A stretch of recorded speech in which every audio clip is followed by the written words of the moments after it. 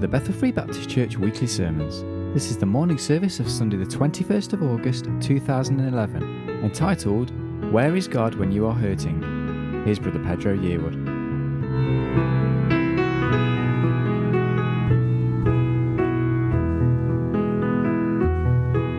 Good morning. It's marvelous to see you all. It really is. It's always like coming home. That's how we feel anyhow.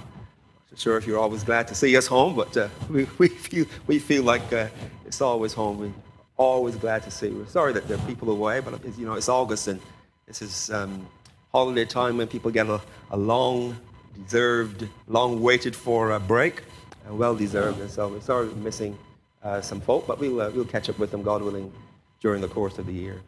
I wanted to say especially a great thanks to Carl and Rivka for all their generosity and taking care of us this weekend, and the Curtises as well for doing the same.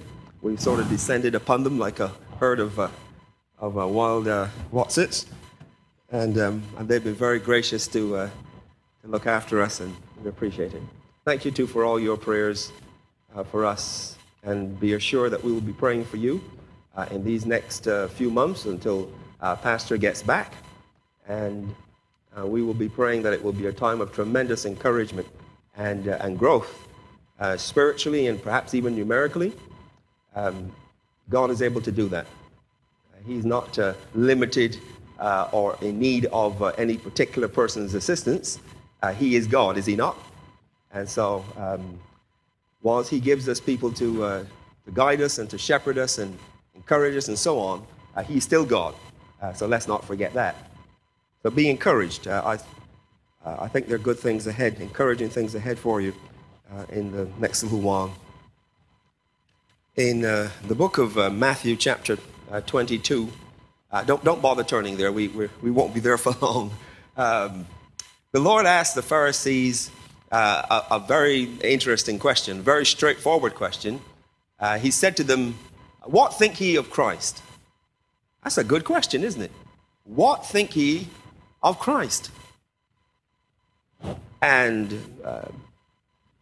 the scriptures are full of the answer to that.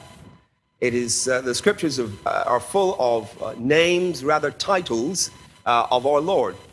All throughout, certainly throughout the New Testament, there are so many very descriptive titles of our Lord. And so just to get some help, I wonder if you could perhaps help me a bit. It's all right. You can talk back to me. I won't panic or anything. Can you think of any? Let's see if between us we can come up with 10 names of our Lord as recorded in the New Testament. Like for instance, he said, "I'm the door." Can you think of any others? The shepherd, the good shepherd. Emmanuel. I heard another one. The gate. I am the bread of life. King of kings and Lord of lords. Living water. Well, this is good. The true vine. The Alpha and Omega. The way. Oh, this is great. This is tremendous. And we could go on and on and on. There are so many. In fact, I think outside in the foyer, am I not?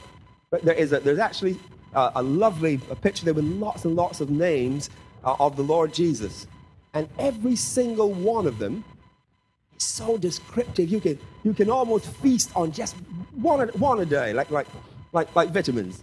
You can feast on each one of them every day. You get so much from it. I made a note of a few as I was thinking about this, and we've mentioned some of them.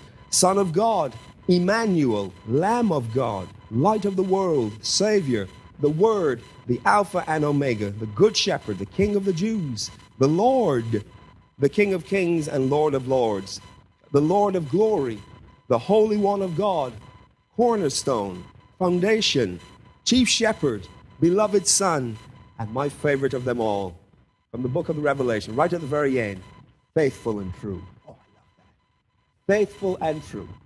And we could go on and on and on. So many of these wonderful titles that each of which says something very, very special about God. It reveals something about our Lord. But I noticed that there was one which no one mentioned. And I'm not surprised, because it's not one that, but that would generally come to mind. It's one that perhaps we would not spend as much time thinking on. It perhaps might not jump out and grab us quite as readily as some of the others. But that is the very one that I want us to spend a few minutes this morning looking at. And you may get home early, all going well. Now, I said may. Don't hold me to it, but may. I won't be spending too much time giving you many points. I just want to make one point, but I hope you remember it when we're done. This particular name is found in the book of Isaiah, in that very famous chapter 53. So if you'd like to turn there with me, please. Isaiah chapter 53, and we'll just read a few verses. And I suspect you'll spot that name as we go along. Isaiah chapter 53, look at verse 1. He says, "Who hath believed our report? And to whom is the arm of the Lord revealed? For he shall grow up before him as a tender plant, and as a root out of a dry ground. He hath no form nor comeliness. And when we see him, there is no beauty that we should desire him. He is despised and rejected of men." Now look at this. "A man of sorrows and acquainted with grief. And we hid, as it were, our faces from him. He was despised, and we esteemed him not." Right there, tucked in the middle of verse 3, one of the most precious descriptive titles of our Lord Jesus Christ. A man of sorrows and acquainted with grief. And that's what I want to focus on this morning for the next few minutes. I've entitled this little look in the scriptures this morning as "The God Who Hurts with You." God who hurts with you. And the aim is to answer the question, the oft asked question, where is God when you are hurting? This morning, I want to do something a little bit different. I'm going to shut up, mostly, and I'm going to let the scriptures speak. And what I want to do is to ask if you would turn with me to some passages of scripture, which I hope will make the point before we come back and draw an application from it, which I hope will be of help to you now and in the days to come. I've tried to keep them all as close together as possible to avoid you turning back and forth. So we're in the book of St. John. We'll start in chapter 4, and we will mostly be in John. Right at the end, we'll turn to 1 in Luke. So follow with me if you could, please. In John chapter 4, verse 1. "The God who hurts with you. When therefore the Lord knew how the Pharisees had heard that Jesus made and baptized more disciples than John, though Jesus himself baptized not, but his disciples, he left Judea and departed again into Galilee. And he must needs go through Samaria.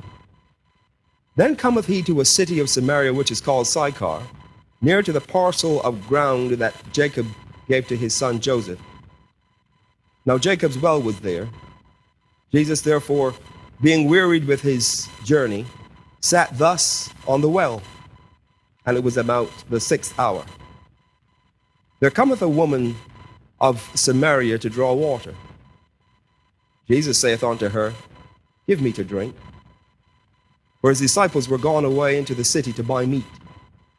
Then saith the woman of Samaria unto him, How is it that thou, being a Jew, asketh drink of me, which am a woman of Samaria? For the Jews have no dealings with the Samaritans. Jesus answered and said unto her, If thou knewest the gift of God, and who it is that saith to thee, Give me to drink, thou wouldst have asked of him, and he would have given thee living water. The woman saith unto him, Sir, thou hast nothing to draw with, and the well is deep. From whence then hast thou that living water? Art thou greater than our father Jacob, which gave us the well, and drank thereof himself, and his children, and his cattle? Jesus answered and said unto her, Whosoever drinketh of this water shall thirst again. But whosoever drinketh of the water that I shall give him shall never thirst. But the water that I shall give him shall be in him a well of water springing up into everlasting life. The woman saith unto him, Sir, give me this water, that I thirst not, neither come hither to draw. Jesus saith unto her, Go call thy husband, and come hither. The woman answered and said, I have no husband. Jesus said unto her, Thou hast well said, I have no husband. For thou hast had 5 husbands, and he whom thou now hast is not thy husband. In that saidst thou truly. The woman saith unto him, Sir, I perceive that thou art a prophet. Our fathers worshipped in this mountain, and ye say that in Jerusalem is the place where men ought to worship. Jesus saith unto her, Woman, believe me, the hour cometh when ye shall neither in this mountain nor yet at Jerusalem worship the Father. Ye worship ye know not what. We know what we worship, for salvation is of the Jews. But the hour cometh, and now is, when the true worshippers shall worship the Father in spirit and in truth. For the Father seeketh such to worship him. God is a spirit, and they that worship him must worship him in spirit and in truth. The woman saith unto him, I know that Messiah cometh, which is called Christ. When he is come, he will tell us all things. Jesus saith unto her, I that speak unto thee am he. And upon this came his disciples, and marveled that he talked with the woman. Yet no man said, What seekest thou, or why talkest thou with her? The woman then left her water pot, and went her way into the city, and saith to the men, Come, see a man, which told me all things that ever I did. Is not this the Christ? Then they went out of the city, and came unto him. Turn over to chapter 5, if you would please, and look at verse 1. After this, there was a feast of the Jews, and Jesus went up to Jerusalem. Now there is at Jerusalem, by the sheep market, a pool, which is called in the Hebrew tongue Bethesda, having 5 porches. In these lay a great multitude of impotent folk, of blind, halt, withered, waiting for the moving of the water. For an angel went down at a certain season into the pool, and troubled the water. Whosoever then first, after the troubling of the water, stepped in, was made whole of whatsoever disease he had. And a certain man was there, which had an infirmity 38 years. When Jesus saw him lie, and knew that he had been now a long time in that case, he saith unto him, Wilt thou be made whole? The impotent man answered him, Sir, I have no man, when the water is troubled, to put me into the pool. But while I am coming, another steppeth down before me. Jesus saith unto him, Rise, take up your bed, and walk. And immediately the man was made whole, and took up his bed, and walked. And on the same day was the Sabbath. Just turn a few pages over, please, to chapter 8. John chapter 8, verse 1. Jesus went on to the Mount of Olives, and early in the morning he came again into the temple, and all the people came unto him. And he sat down and taught them. And the scribes and Pharisees brought unto him a woman taken in adultery. And when they had set her in the midst, they say unto him, Master, this woman was taken in adultery in the very act. Now Moses in the law commanded us that such should be stoned. But what sayest thou? This they said, tempting him, that they might have to accuse him. But Jesus stooped down, and with his finger wrote on the ground, as though he heard them not. So when they continued asking him, he lifted up himself and said unto them, he that is without sin among you, let him first cast a stone at her. And again he stooped down and wrote on the ground. And they which heard it, being convicted by their own conscience, went out one by one, beginning at the eldest, even unto the last. And Jesus was left alone, and the woman standing in the midst. When Jesus had lifted up himself and saw none but the woman, he said unto her, Woman, where are those thine accusers? Hath no man condemned thee? She said, No man, Lord. And Jesus said unto her, Neither do I condemn thee. Go and sin no more. A few pages over, just in chapter 11. Verse 1 tells us, Now a certain man was sick, named Lazarus of Bethany, the tongue of Mary and her sister Martha. It was that Mary which anointed the Lord with ointment and wiped his feet with her hair, whose brother Lazarus was sick. Therefore his sisters sent unto him, saying, Lord, behold, he whom thou lovest is sick. When Jesus heard that, he said, This sickness is not unto death, but for the glory of God, for that the Son of Man might be glorified thereby. Now Jesus loved Martha and her sister and Lazarus. When he had heard therefore that he was sick, he abode 2 days still in the same place where he was. Then after that saith he to his disciples, Let us go unto Judea again. His disciples said unto him, Master, the Jews of late sought to stone thee, and goest thou thither again? Jesus answered, Are there not 12 hours in the day? If any man walk in the day, he stumbleth not, because he seeth the light of this world. But if a man walk in the night, he stumbleth, because there is no light in him. These things he said, and after that he said unto them, Our friend Lazarus sleepeth, but I go that I may awake him out of sleep. Then said his disciples, Lord, if he sleep, he shall do well. Howbeit Jesus spake of his death, but they thought that he had spoken of taking of rest in sleep. Then said Jesus unto them plainly, Lazarus is dead. And I am glad for your sakes that I was not there, to the intent ye may believe. Nevertheless, let us go unto him. Then said Thomas, which is called Didymus, unto his fellow disciples, Let us also go, that we may die with him. Then when Jesus came, he found that he had lain in the grave 4 days already. Now Bethany was nigh unto Jerusalem, about 15 furlongs off. That's a couple of miles. And many of the Jews came to Martha and Mary to comfort them concerning their brother. Then Martha, as soon as she heard that Jesus was coming, went and met him, but Mary sat still in the house. Then said Martha unto Jesus, Lord, if thou hadst been here, my brother had not died. But I know that even now whatsoever thou wilt ask of God, God will give it thee. Jesus saith unto her, Thy brother shall rise again. Martha said unto him, I know that he shall rise again in the resurrection at the last day. Jesus said unto her, I am the resurrection and the life. He that believeth in me, though he were dead, yet shall he live. And whosoever liveth and believeth in me shall never die. Believest thou this? She saith unto him, Yea, Lord, I believe that thou art the Christ, the Son of God, which should come into the world.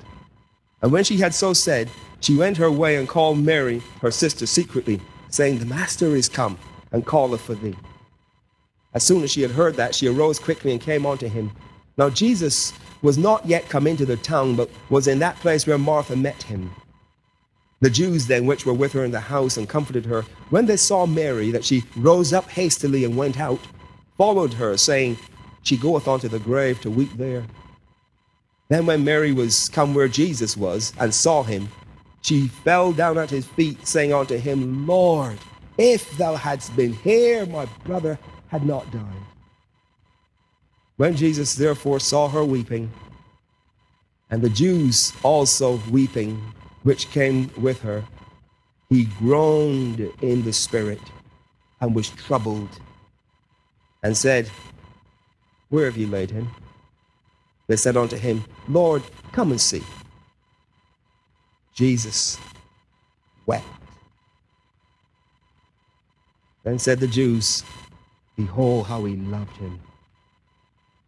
And some of them said, Could not this man, which opened the eyes of the blind, have caused that even this man should not have died? Jesus therefore again, groaning in himself, cometh to the grave. It was a cave, and a stone lay upon it. Jesus said, Take ye away the stone. Martha, the sister of him that was dead, saith unto him, Lord, by this time he stinketh, for he's been dead 4 days. Jesus saith unto her, Said I not unto thee, that if thou wouldst believe, thou shouldst see the glory of God? Then they took away the stone from the place where the dead was laid. And Jesus, lifting up his eyes and said, Father, I thank thee that thou hast heard me. I knew that thou hearest me always, but because of the people which stand by I said it, that they may believe that thou hast sent me. When he thus had spoken, he cried with a loud voice, Lazarus, come forth. And he that was dead came forth, bound hand and foot with grave clothes, and his face was bound with a napkin. Jesus saith unto them, Loose him and let him go. One last passage of scripture. If you would please turn back to Luke chapter 19. Verse 37 says, And when he was come nigh, even on now at the descent of the Mount of Olives, the whole multitude of the disciples began to rejoice and praise God with a loud voice for the mighty works that they had seen, saying, Blessed be the King that cometh in the name of the Lord, peace in heaven and glory in the highest. Verse 41, And when he was come near, he beheld the city and wept over it, saying, If thou hadst known, even thou, at least in this thy day, the things which belong unto thy peace. But now they are hid from thine eyes. For the day shall come upon thee that thine enemies shall cast a trench upon thee, and compass thee round, and keep thee in on every side. They shall lay thee even with the ground, and thy children within thee, and they shall not leave in thee one stone upon another, because thou knewest not the time of thy visitation. I wouldn't normally read that much scripture in preaching a message, but I felt led to do so for this reason. Nothing speaks so eloquently as the Word of God about itself. And I wanted you to hear what the Spirit of God had recorded for us in these 5 events.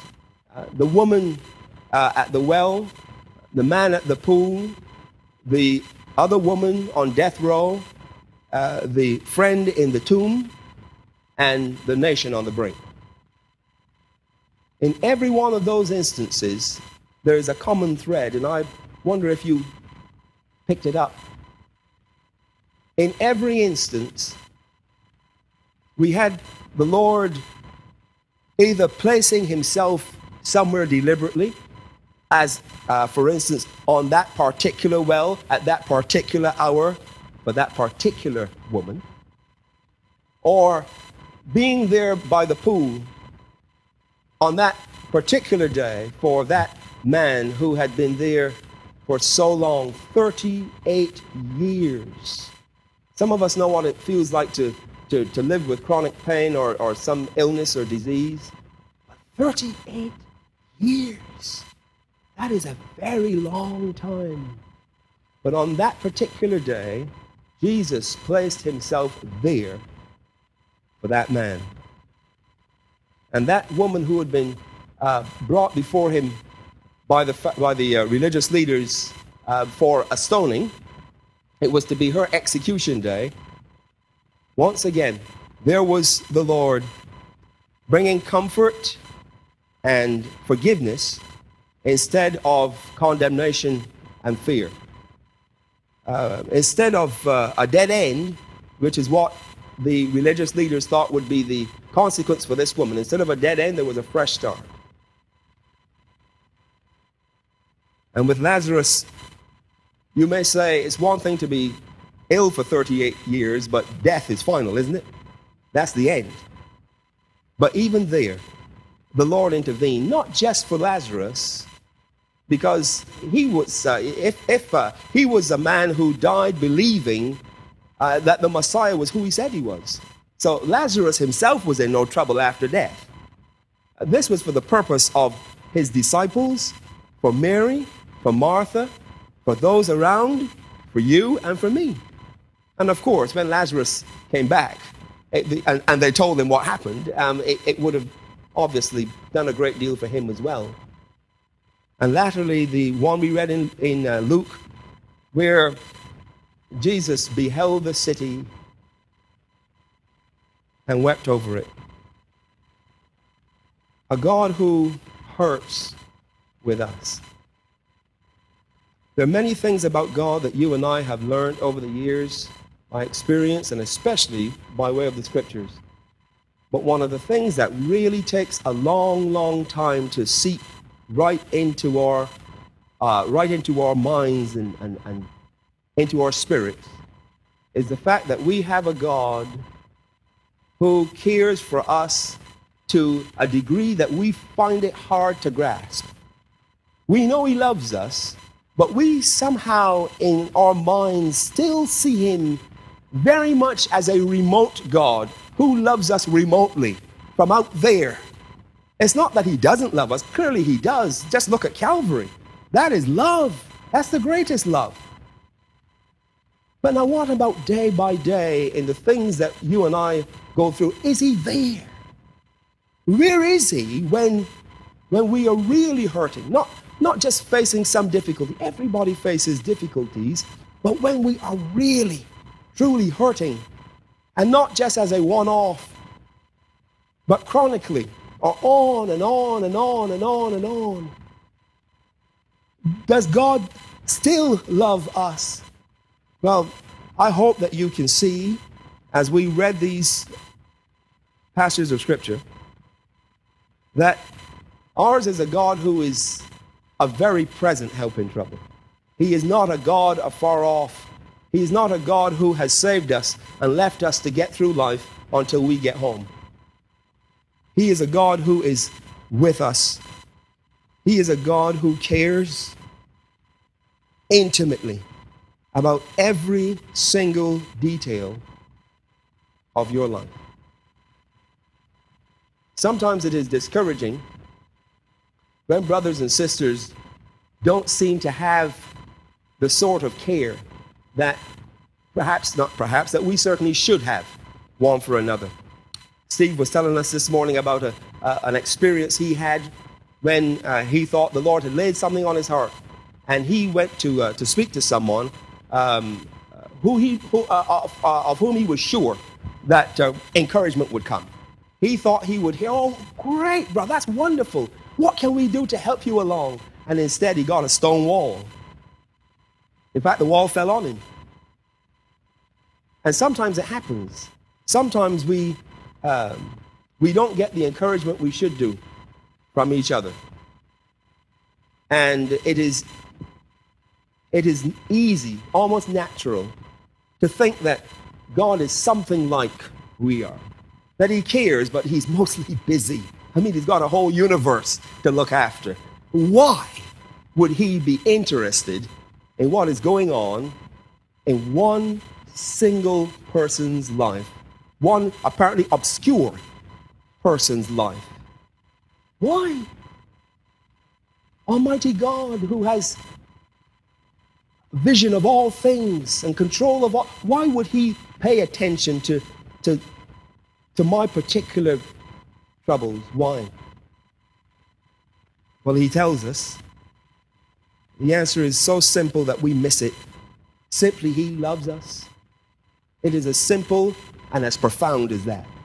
He loves us with a love that I am quite sure we will never really grasp until we get home.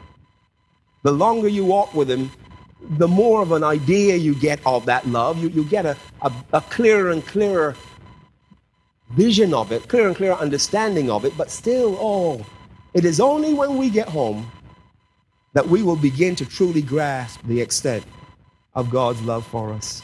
You know, the thing that thrills me about our Lord was Emmanuel, God with us, God in human form, who could do anything, who knew all things.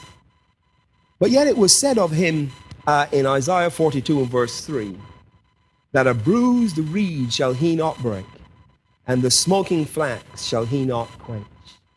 It is that gentleness that I have only myself fairly recently begun to get some understanding of, the amazing gentleness and care of our God. And as we read these passages of scripture here in John 4, 5, 8, 11, and so on, and in Luke 19, time and time again, as we read these things, again and again, you see that gentleness, that personal interest coming through again and again and again, with the woman at the well and that man at the pool who sat there for so long, and that woman who was taken in the very act of adultery,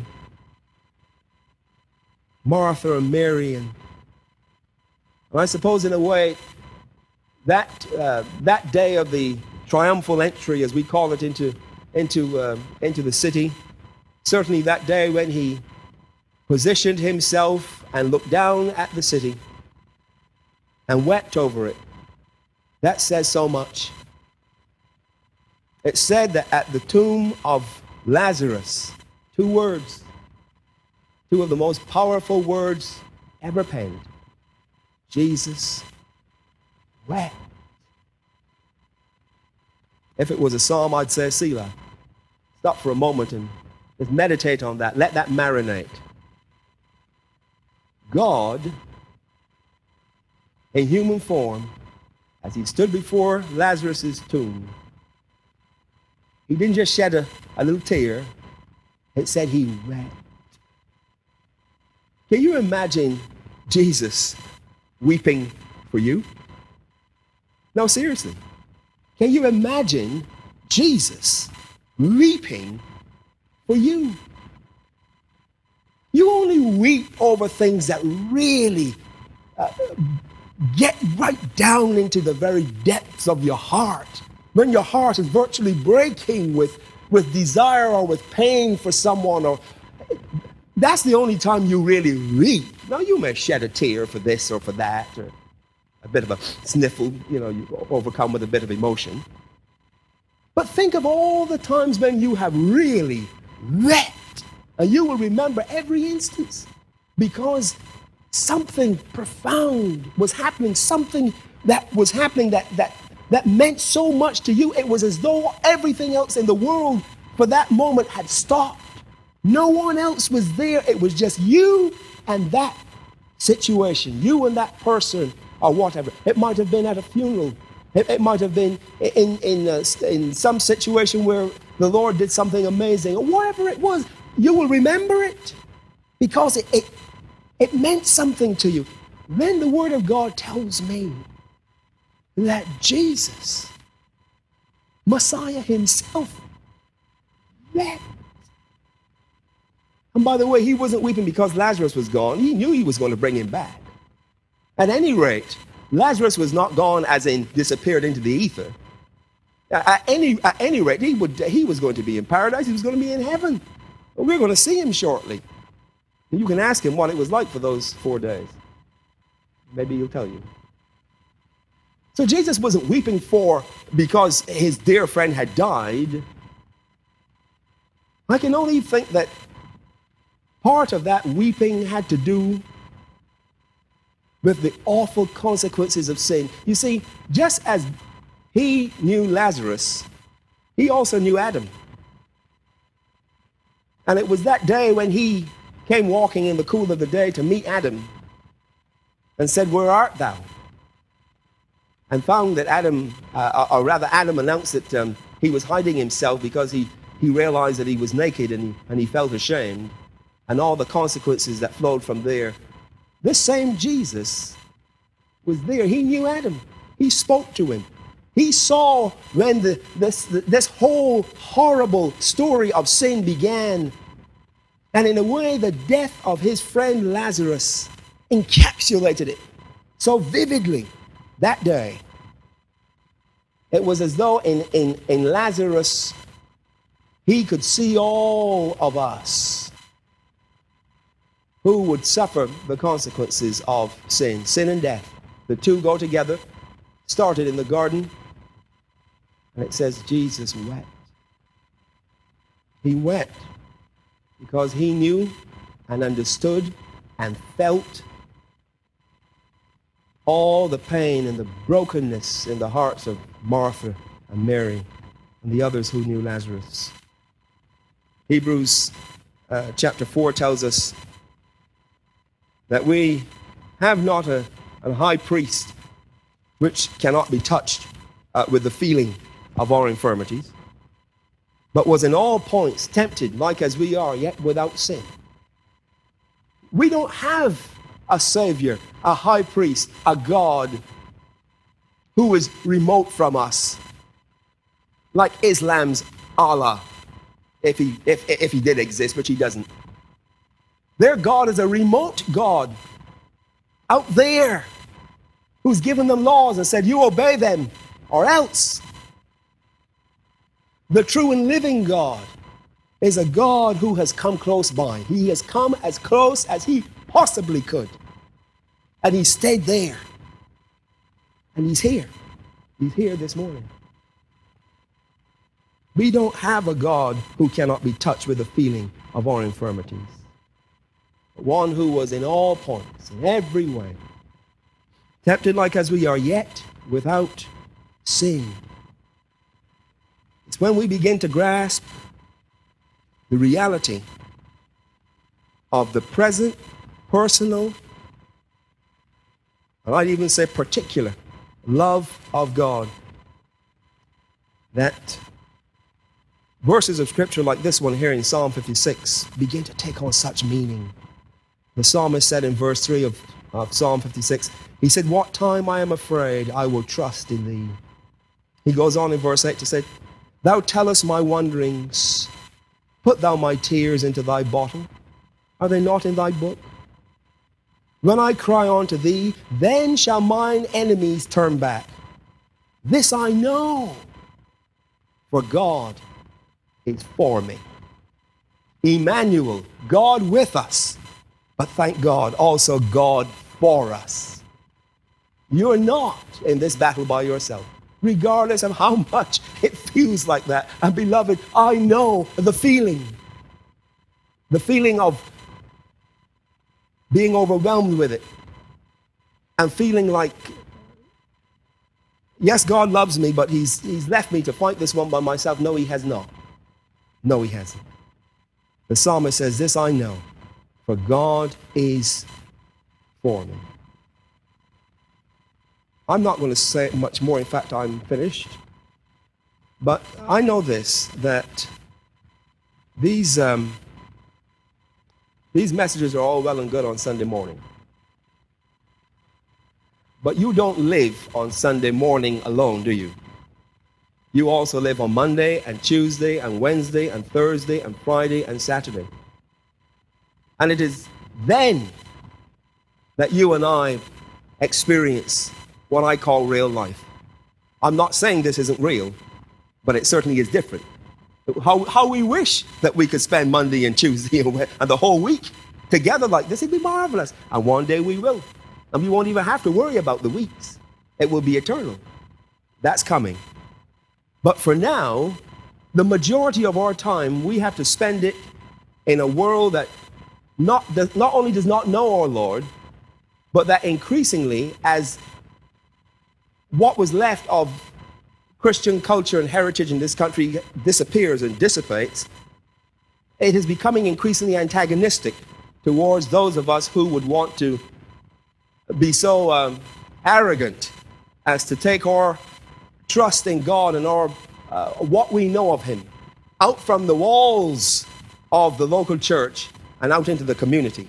Now that's a step too far in the eyes of some. And in the workplace and in so many ways, there's pressures beginning to be brought to bear.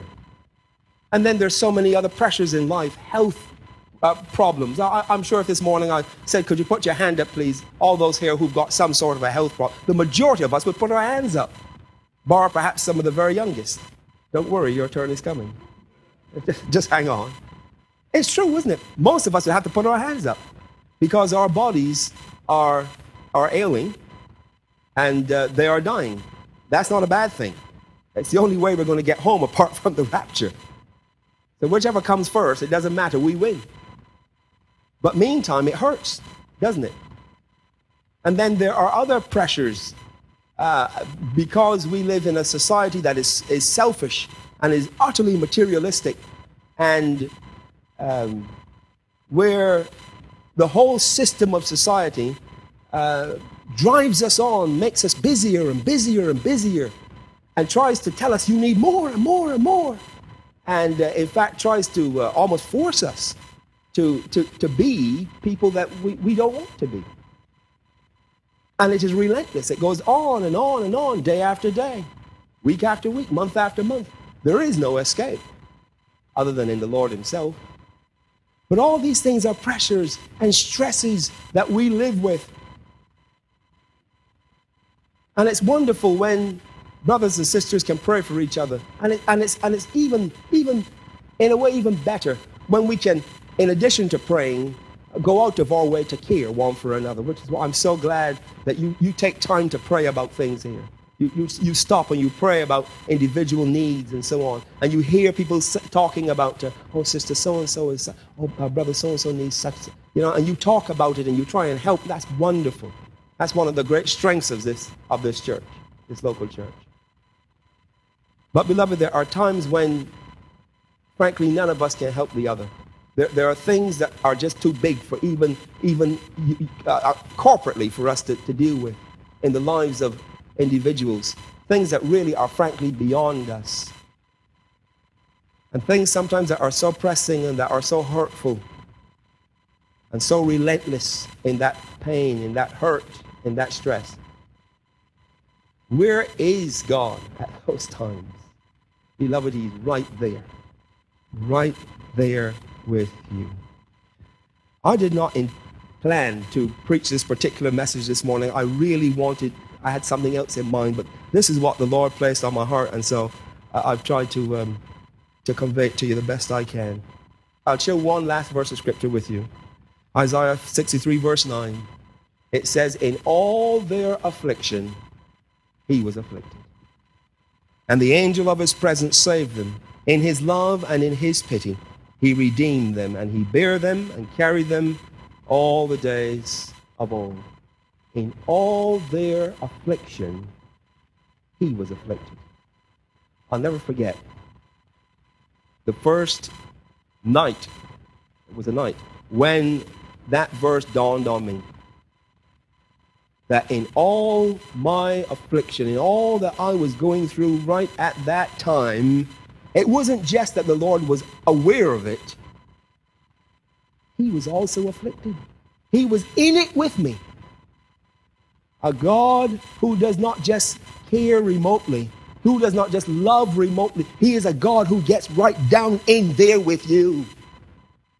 I hope, dear brother, sister, that in this week to come and during the course of this month, for as long as the Lord leaves us here,